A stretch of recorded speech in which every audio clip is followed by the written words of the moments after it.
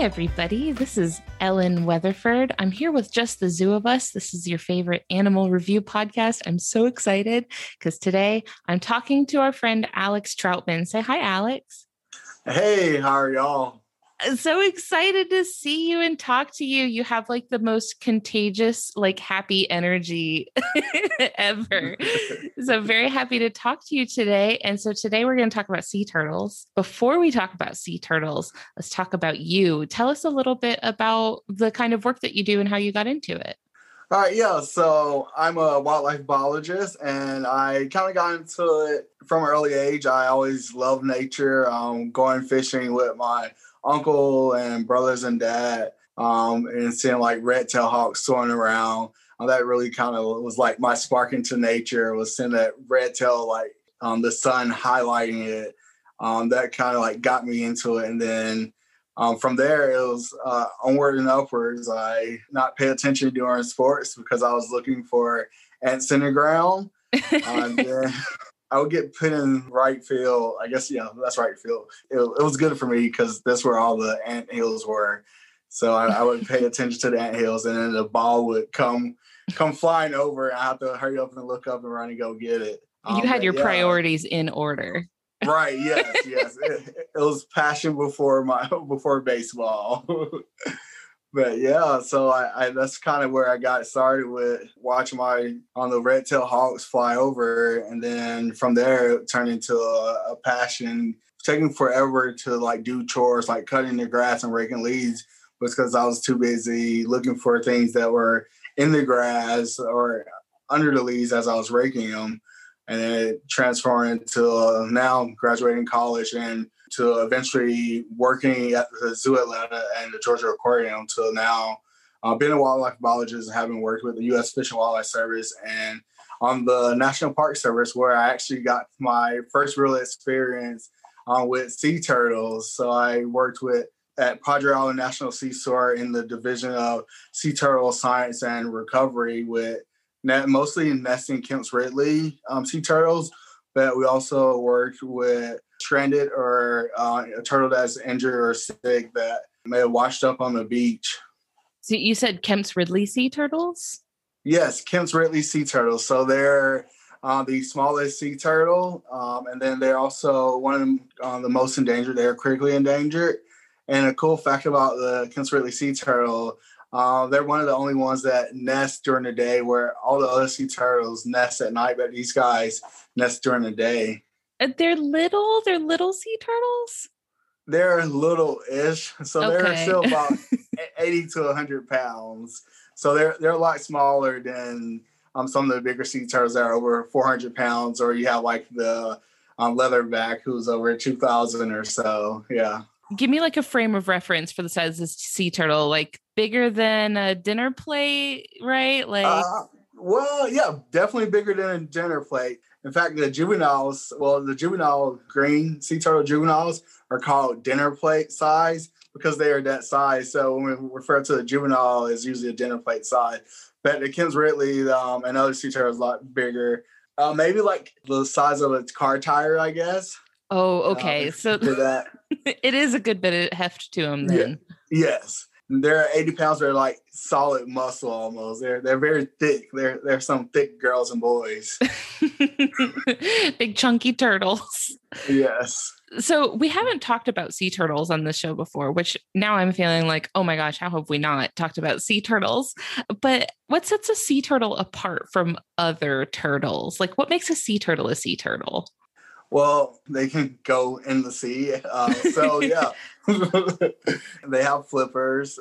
So definitely flippers is one. They live at sea. Once they hatch, the males will never come back to the shore.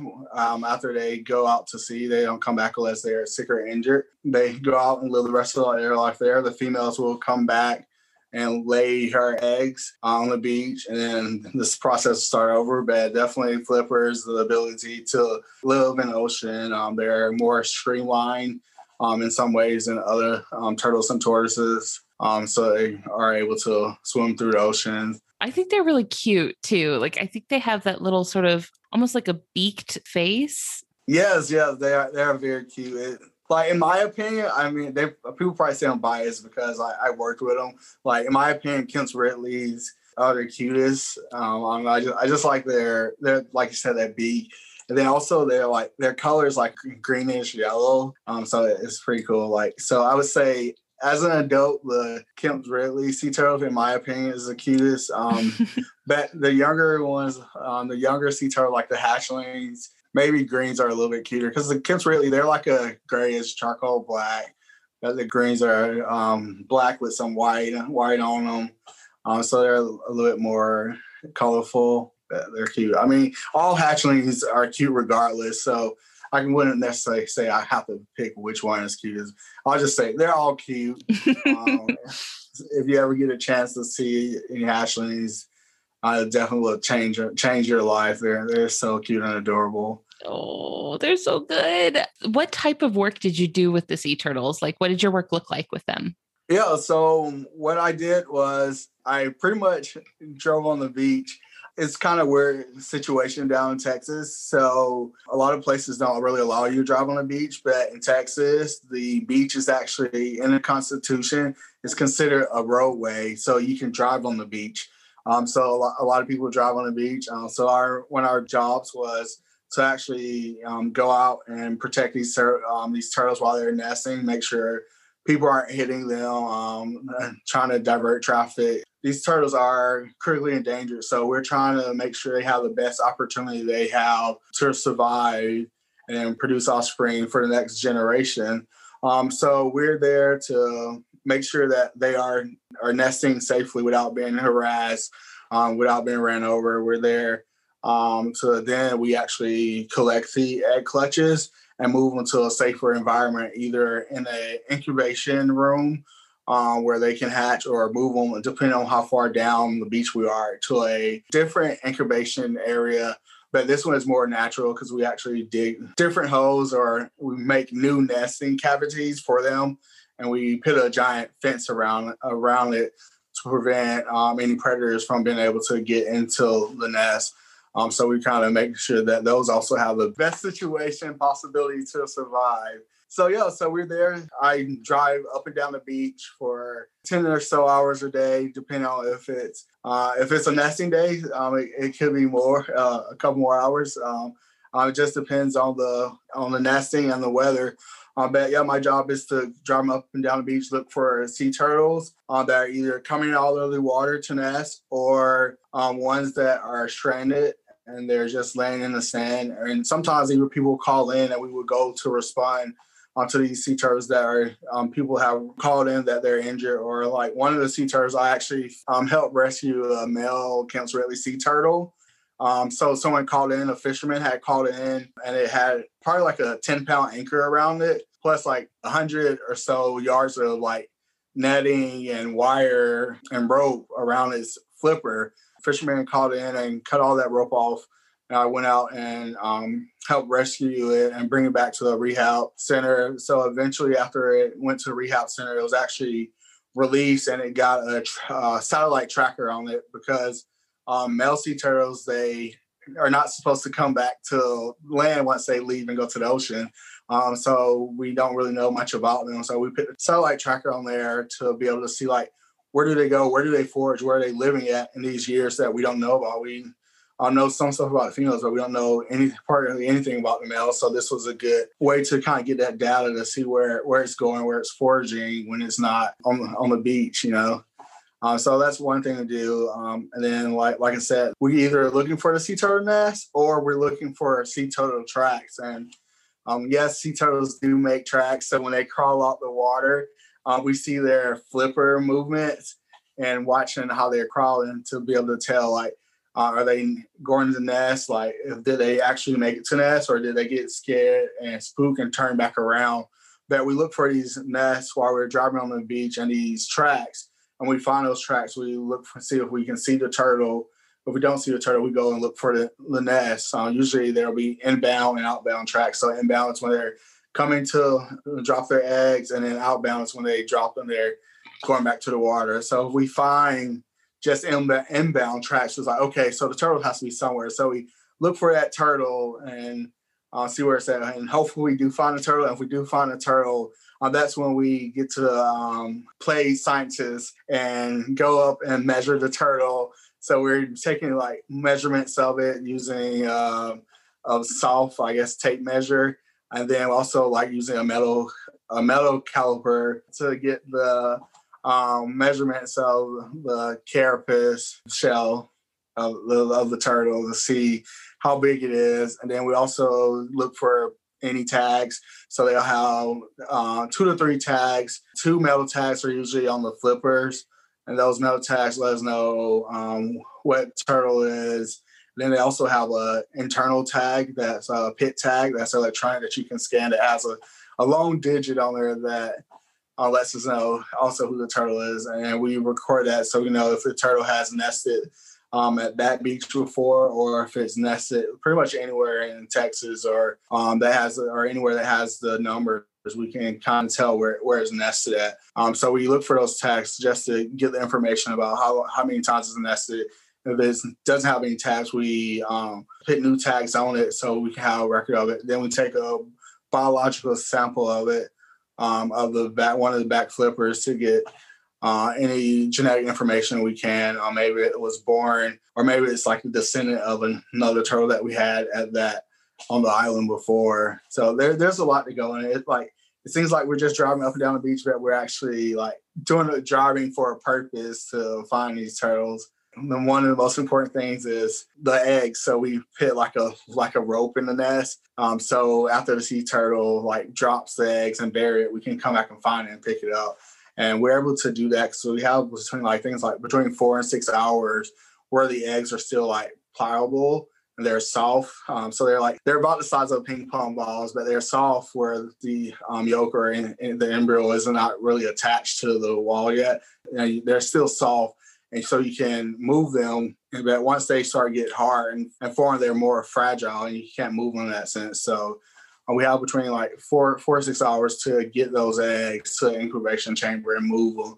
After that, you don't really want to move them because they're fragile and you don't want to mess up these turtles because they are critically endangered. But yeah, so finding the eggs is the most important part. So we it's called a stringer, but it's like a rope in the nest. So we were able to find those eggs. Watching the sea turtle like dance is when they pat down the nest. It's kind of like a dance with like moving in circles and patting it down. That sounds really cute. Watching them like pip, pip, pip, like pat down the sand. That sounds adorable. Yeah, it is. It's an awesome thing. Do you get to see the babies go back into the water when they hatch? Yes, I do. Yes. So we release them. A lot of times we release them at night, but we also release them during the day. We have, pre-COVID, there was public releases where we would release the hatchlings to go into the ocean for the first time, so people could come down and see that. And that was beautiful too. You'll just see them like trying to go over the waves, and it's kind of like a mini like life lesson in perseverance, because some of them don't make it past the first wave, the first sign. So they'll get pushed back and then they come back and see the other flippers like going, and then finally they get over that wave, like, yeah, woo, go.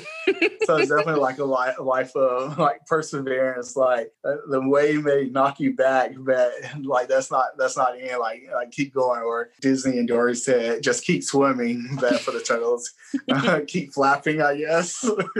There's so many life lessons you can get from baby sea turtles. Right, exactly. Yeah, like they literally have to start at the bottom and crawl their way out of the ground. So yeah, there's so many lessons. Well, since we kind of have a good idea of like how sea turtles begin their life, which honestly, like the cards are kind of stacked against them when they first start out, right? It sounds like they start off in a pretty rough spot. Let's review sea turtles a little bit. If this is your first time listening to this podcast, we rate animals out of 10. In the first category we rate them on is effectiveness, which is physical adaptations to their bodies that let them overcome barriers in their way, or let them survive, or let them eat their food, things like that. What would you give this sea turtle, the Kemp's Ridley sea turtle, out of 10 for effectiveness? Oh man, I would probably say like a 7. That's a passing score. Yeah, I think it's. I mean, they use their flippers well, but I would think like maybe I'll give them 8 because their shell too. Their shell is pretty strong, so they use their flippers pretty well to dig out of the sand, then get to the ocean. I don't know, but if they had hands, maybe they would be better. But no, I just played. So I definitely give them a 7.5 to 8. For being able to, like, they don't have hands, but they're still able to crawl out of the sand and then make it to the ocean and then get past the waves. What do sea turtles eat? It depends. Like, some of them eat jellyfish, some of them eat crustaceans and crabs and things like that, and others eat, like, grass. So it depends on what sea turtle species it is, but most of them eat any other type of marine organism, so like crabs, jellies, sponges, and coral. So sometimes that beak that they have comes in handy to like break up things and get it. Oh yeah, because like coral is real hard. It's almost like a rock, right? So they'd have to kind of get some force behind it to chip that off. Right. Yes, definitely. And I'd imagine anything that like wanted to eat them would probably have a pretty tough time getting at them because of that shell, right? Like they kind of got like a tank built into them. It's like they're like swimming around with a bulletproof vest. Yes. So they do have a shell. And the cool thing about that shell is their spines are actually fused to their shell. So it's not just like floating suspended. It's kind of like our shells is like in the middle of our body. Their spine is attached to their shell. Yeah, it's not like in cartoons where like the turtle comes out of the shell. Like that's nothing. Right. Yeah. The turtle does not come out of shell, or it doesn't like suck its body always inside. And actually sea turtles, like they can't even suck their bodies in part ways inside. Like with the box turtle, like you see they can suck at least their heads in, and they have like a little flap that like closes and protects. Like sea turtles don't have that. So they're just out there. Exposed for the whole world to see. Right, yes. So when you think of them like on land and they're kind of flopping forward with their flippers, this is clearly not the environment they're like made for, right? So like when they're in the water, right, they're in their A game, they're in their element, like they're ready to go. Are they very like fast in the water? They are somewhat fast, definitely not as fast as like fish, but they are pretty fast, like especially the adults. When they're hatchlings, when they're first going to the water, I feel like maybe it's like they're kind of not really getting used to the flippers, but they're like just finding out about the water. So they're like flipping, and of course they're not as strong as the current. So when that makes them look kind of slow, like because the waves are just pushing them back. But I feel like if it was the perfect conditions, I would call them fast. But with the current and the waves just pushing them back, it takes a little effort for them to get over that hump. Oh, did they look awkward when they're just like hitting the water for the first time? Does it look kind of like clumsy and like they got to get through the awkward phase? I wouldn't necessarily say it's clumsy, but I would just say you can tell that the waves are kind of battering them down. Like, I don't know, they look better than me when I'm in the water. So yeah, like, me too. They at least have coordination when they're trying to get over. But me, I don't know, it's like I'm half dog, trying to dog pedal, then also trying to like swim like the frog and kick. Like I move, but I not very much. Like it's like the bare minimum. Right, yes. And then like let me try to do like a breaststroke or a backstroke like that. Like I'm going places, but it's definitely not the prettiest. Like watching like the Olympics and watching all these swimmers like zooming through the water, and then like they're swimming and there's barely like a splash. Like for me, I don't know, it's like water is going everywhere. But the sea turtles, they're not like that. They're going through, and then the waves just happen to be there at batters them back, but they keep going. They don't give up. I mean, they don't really have options of giving up, so they just keep going, keep trying. They're the poster animal child for perseverance. I appreciate their dedication. Right. Yes, that's what it is. Dedication. So in line with their dedication, let's talk about their behavior a little bit. So for us, this category that we rate animals on is ingenuity. This is behavioral adaptations that animals have that let them stick with it. Like they're who is it that says stick-to-itiveness? I feel like this is a thing that I've heard in my life, stick-to-itiveness. I don't know. But like, their dedication, but also maybe like ways that they protect themselves or hunt their prey or things like that, things that they're doing. What would you give the Kemp's Ridley sea turtle out of 10 for ingenuity? Good question. Because from my perspective, like I know them mostly from the land. Which is probably not, honestly, their like good side, right? Right, yeah, they're definitely, they're surprisingly though, they are somewhat fast on land, like sometimes.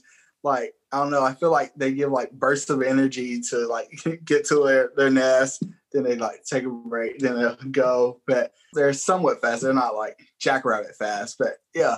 So I don't know. I mean, I'll give them a 6. It's from my perspective. But then again, I'll give them an 8.5, because their colors, that green and yellowish, helps them to blend in some with the dunes of the beach.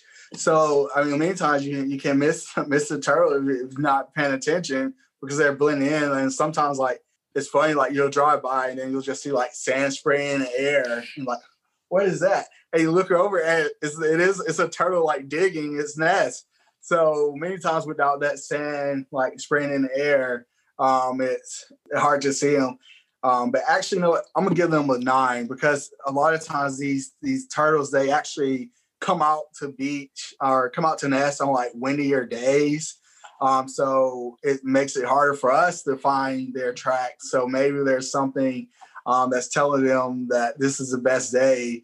And since it's hard for us to find the tracks when it's windy, and then that they blend in with the yellowish sand, but also like the green foliage that's on the dune, that it's there. It's the perfect storm for them. So I'll give them a 9. That is really clever of them. Like they're like using the weather to their advantage. That is really cool. I'd never heard of that before. Yeah. So this is an animal that's like super adapted for living totally in the sea. Right. Why is it that they come onto land to lay their eggs? Like, what is the purpose of that? Well, they are reptiles, and they do have to breathe air, and they have lungs. So I guess that's the reason. They got to come back. I mean, you can't lay your eggs in the water and have them hatch there, because you need that air.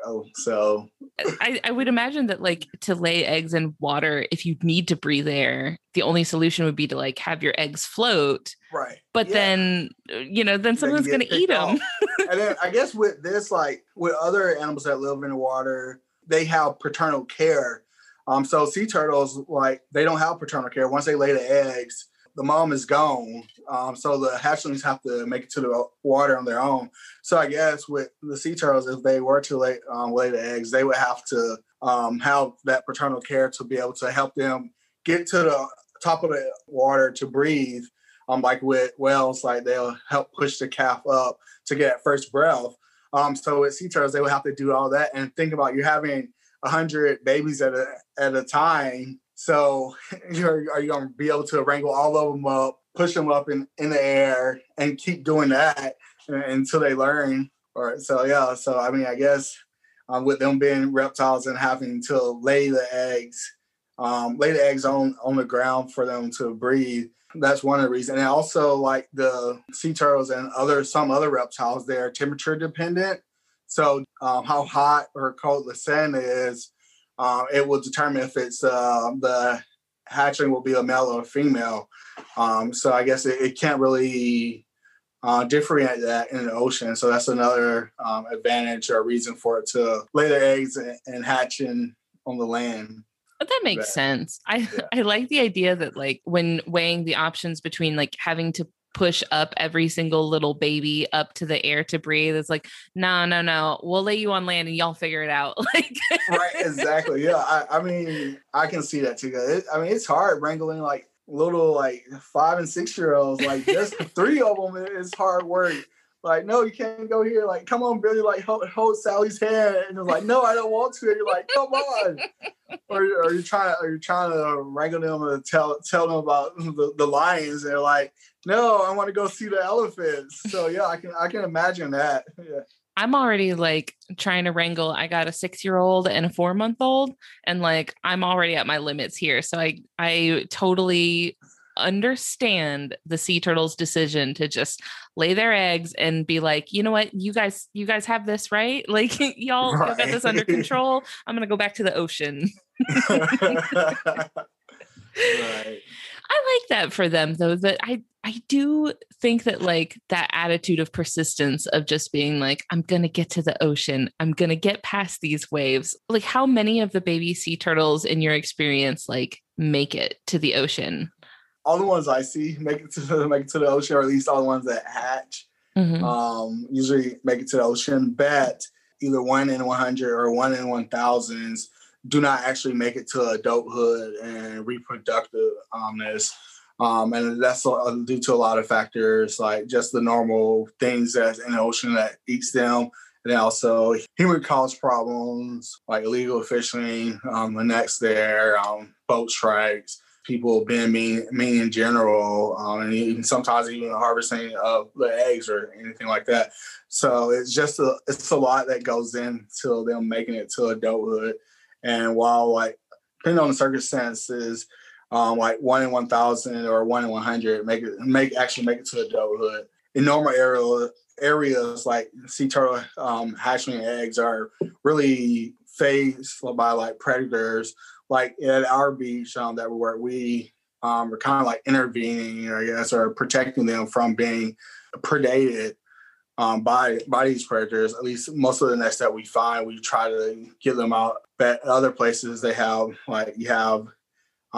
predators like coyotes, raccoons that are coming to get the nest, and humans, we try to put up like barricades to prevent these predators, but that's not always the case. So in other parts of the country and the world, like a lot of hatchlings don't actually make it. I'm not gonna say a lot, but hatchlings don't actually make it, even with the best human efforts, just because they're like a lot of them are not doing the same methods that we are to conserve or protect these species. So it really just depends on where you are, how many hatchlings or how many of the eggs actually make it to be able to hatch, and then those that make it to the ocean.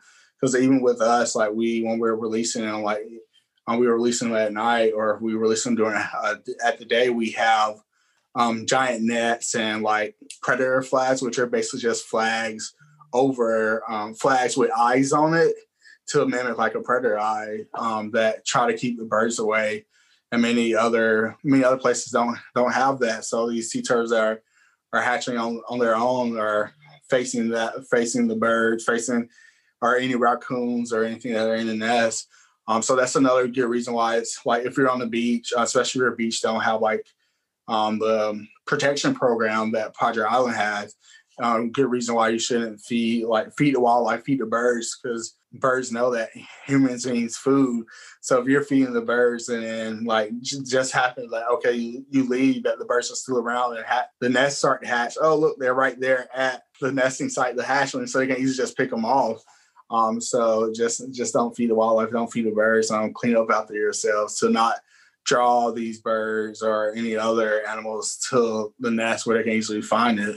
Yeah, definitely. Especially like I live in Florida where, people like to come to the beach. And unfortunately, that means then the beaches often get totally trashed, which causes a whole host of wildlife issues. So just be kind to the beaches. Right. Yes, definitely. Be kind to the beach. If you're kind to the beach, like being kind to the beach means being kind to like your neighbors and wildlife, like pick up after yourself, or like maybe sometimes it's not your trash bag. Go ahead and pick it up because like you don't want to see it. But also it could hinder wildlife or cause wildlife to come, especially if it's food related. So just go ahead and clean up. Like, I mean, you're going to leave anyway. So like you're probably most likely going to have trash with yourself. So go ahead and take the next person's trash if they left it and throw it away.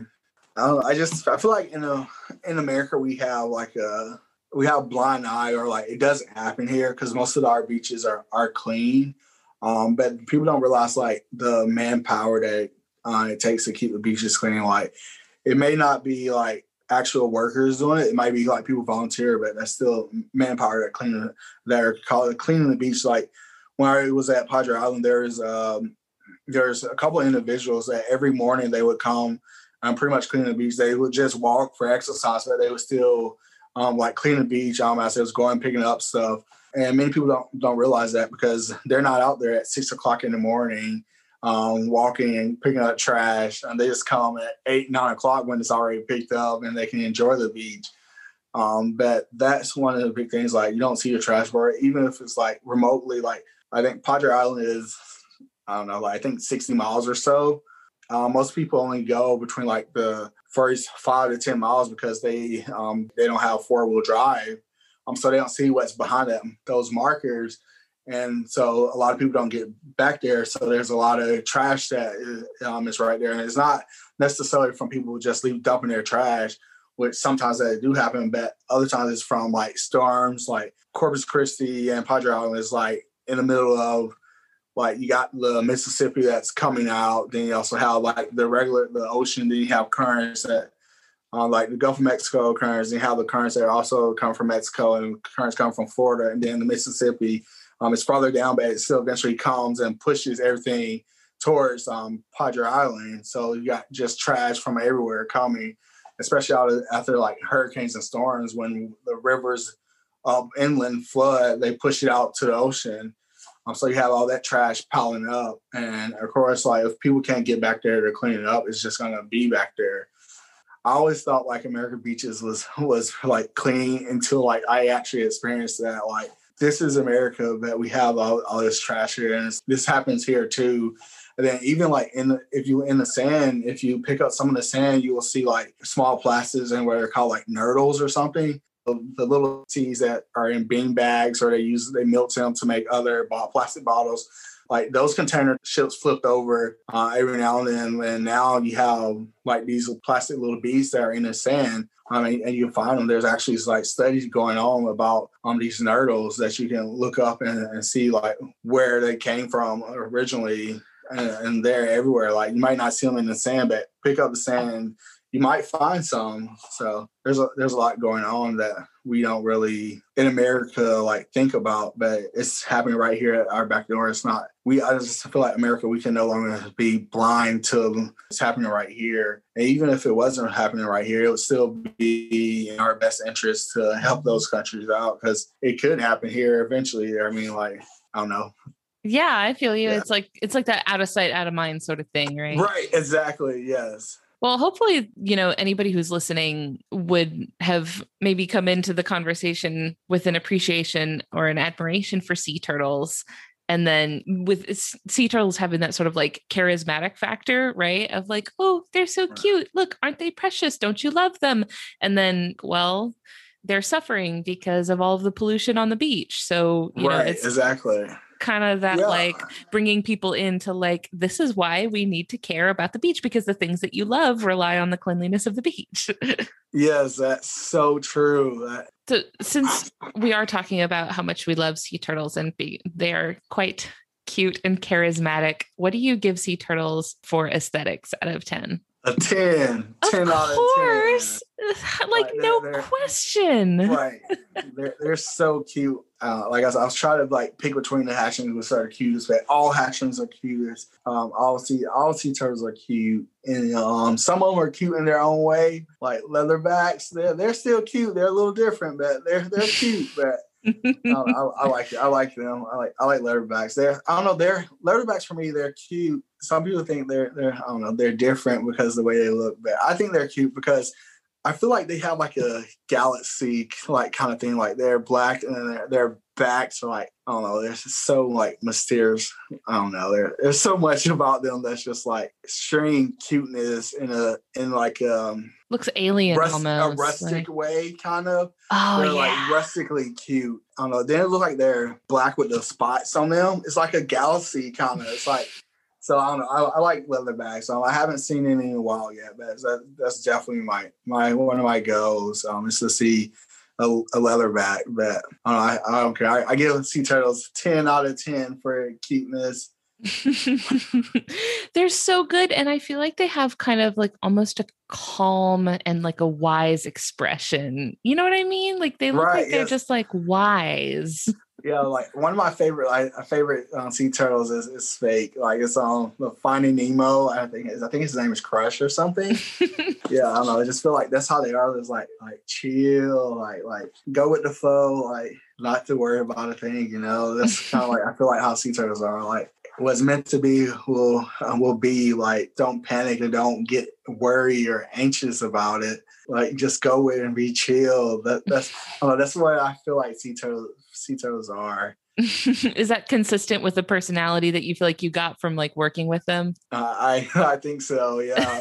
For me, I don't know. Like some were very chill, and others like some of them like are actually quite feisty. Some of the nesters like nesting, or even like some of the stranded ones that were like injured, like they're injured and they're not like really moving, and then you pick them up and they just get like another burst of energy, like chill, I'm trying to help you, and they're like flapping. Like flapping your wings and like hitting, not flapping their wings, flapping their flippers. Their flippers they're hurt too because like bone and stuff. It's like you get whelps and like it's like okay. So yeah. So most of them are definitely chill, but I feel like they're reserved. But when need to be, that they can switch it. Yeah. Yeah, it makes sense because like you're a creature that is much, much bigger than them and they don't know your intentions, right? So they're like, right. I'm just going to try it. I'm going to go down swinging. Yeah, right. It's that perseverance shining through again. Yeah, it's perseverance. That's all they're about. I love them. They're awesome. Like there's so much we can learn about the sea turtles. Like I don't know. Like for me as an individual, like a Black individual, like sea turtles, like definitely like persevere, and like for me, I like kind of picture my life like they overcome struggles in the same way that I have to. Like they start at the bottom to work their way up. And even then, as an adult, like they're still not out of trouble. They still have predators and other things that can get to them. So they're still fighting, but they're still going through life, thriving, and persevering to continue going on. Then, eventually, they risk their life to go back. The females to go back to land and let that lay down the next generation.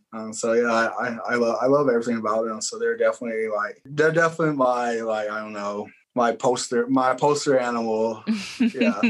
It's an animal that is full of admirable traits, right? Like you can just if you can see a lot of yourself in that animal, I think that's a really good thing because there are so many things in the sea turtle to aspire to. There is so much. There's so many qualities and characteristics of sea turtles that we as humans can learn from and appreciate.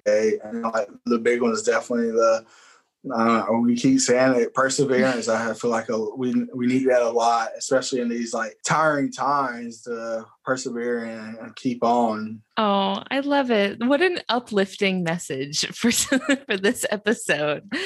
Before we get wrapped up, I wanted to give you a chance to let people know what kind of projects you're working on right now, where they can find you and keep tabs on what you're up to, all sorts of things like that, things that you want people to know before we wrap up. Yeah, so I guess my work now is I'm a graduate student at Georgia Southern, and my project will be assessing the diets of seaside sparrow nestlings in tidal marshes. So basically, I'll be looking at this bird that's endemic to the tidal marsh, or endemic means they don't move. They're in the area. You can't find them anywhere else. So they're endemic to the tidal marshes on the southeastern area of the United States. So I'll be looking to see what the parents are feeding the babies as we face these sea level rise. How will their insects and their diet be changed or influenced or affected by sea level rise, and maybe the population of the seaside sparrow. As the sea level rise, there could be a loss in the insect population diversity, which could in turn lead to the decrease in the seaside sparrow population. So that's that's my project. I'll be using a giant, not really a giant net, but a net to look for insects that are around their nest, and then also put video cameras at their nest to see what they're bringing back, and then compare what I caught in my net to what they're bringing back to kind of see how they're taking what's available.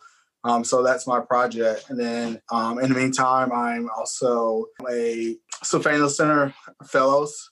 So I will be engaging in community science in order to get individuals into the science field and show them what science and nature is about. So I'll be using my fellowship to do that. And you can find me on Instagram or Twitter at nature_al, and that's N, the number 8, TURE_AL. On Twitter and Instagram, I talk a lot about science and the animals, but also food. I'm a part of the Pineapple Belongs on Pizza group. So yeah. I'm right there with you. I'm Kemp pro pineapple on pizza. Yes. Yeah, it's the best. If you don't like it, you need to reconsider that thought. You need to just let people enjoy things, and it's okay. Right. Yes. Yeah. Well, yeah. I'll say that. If you don't like it, don't knock it, but let us enjoy it. We won't knock you for not liking pineapples on pizza. So forgive me for saying you should join it, but you have your opinion, we have ours. So let us enjoy the goodness of pineapple on pizza. We need a pizza community truce. Yes. And I will say that I've followed you on Twitter for some time now, and you have some of the most like wholesome, I don't know, the vibes are just so like happy and good all the time. So definitely a good follow on whatever social media platform you use. Oh, thank you. Yes. Well, I think that's all we had for today. So I will let you run on along. Thank you so much for joining us today. You're welcome. Thanks for having me. Of course. Have a great day. It was fun. I had fun too. Thank you so much. Bye. Bye.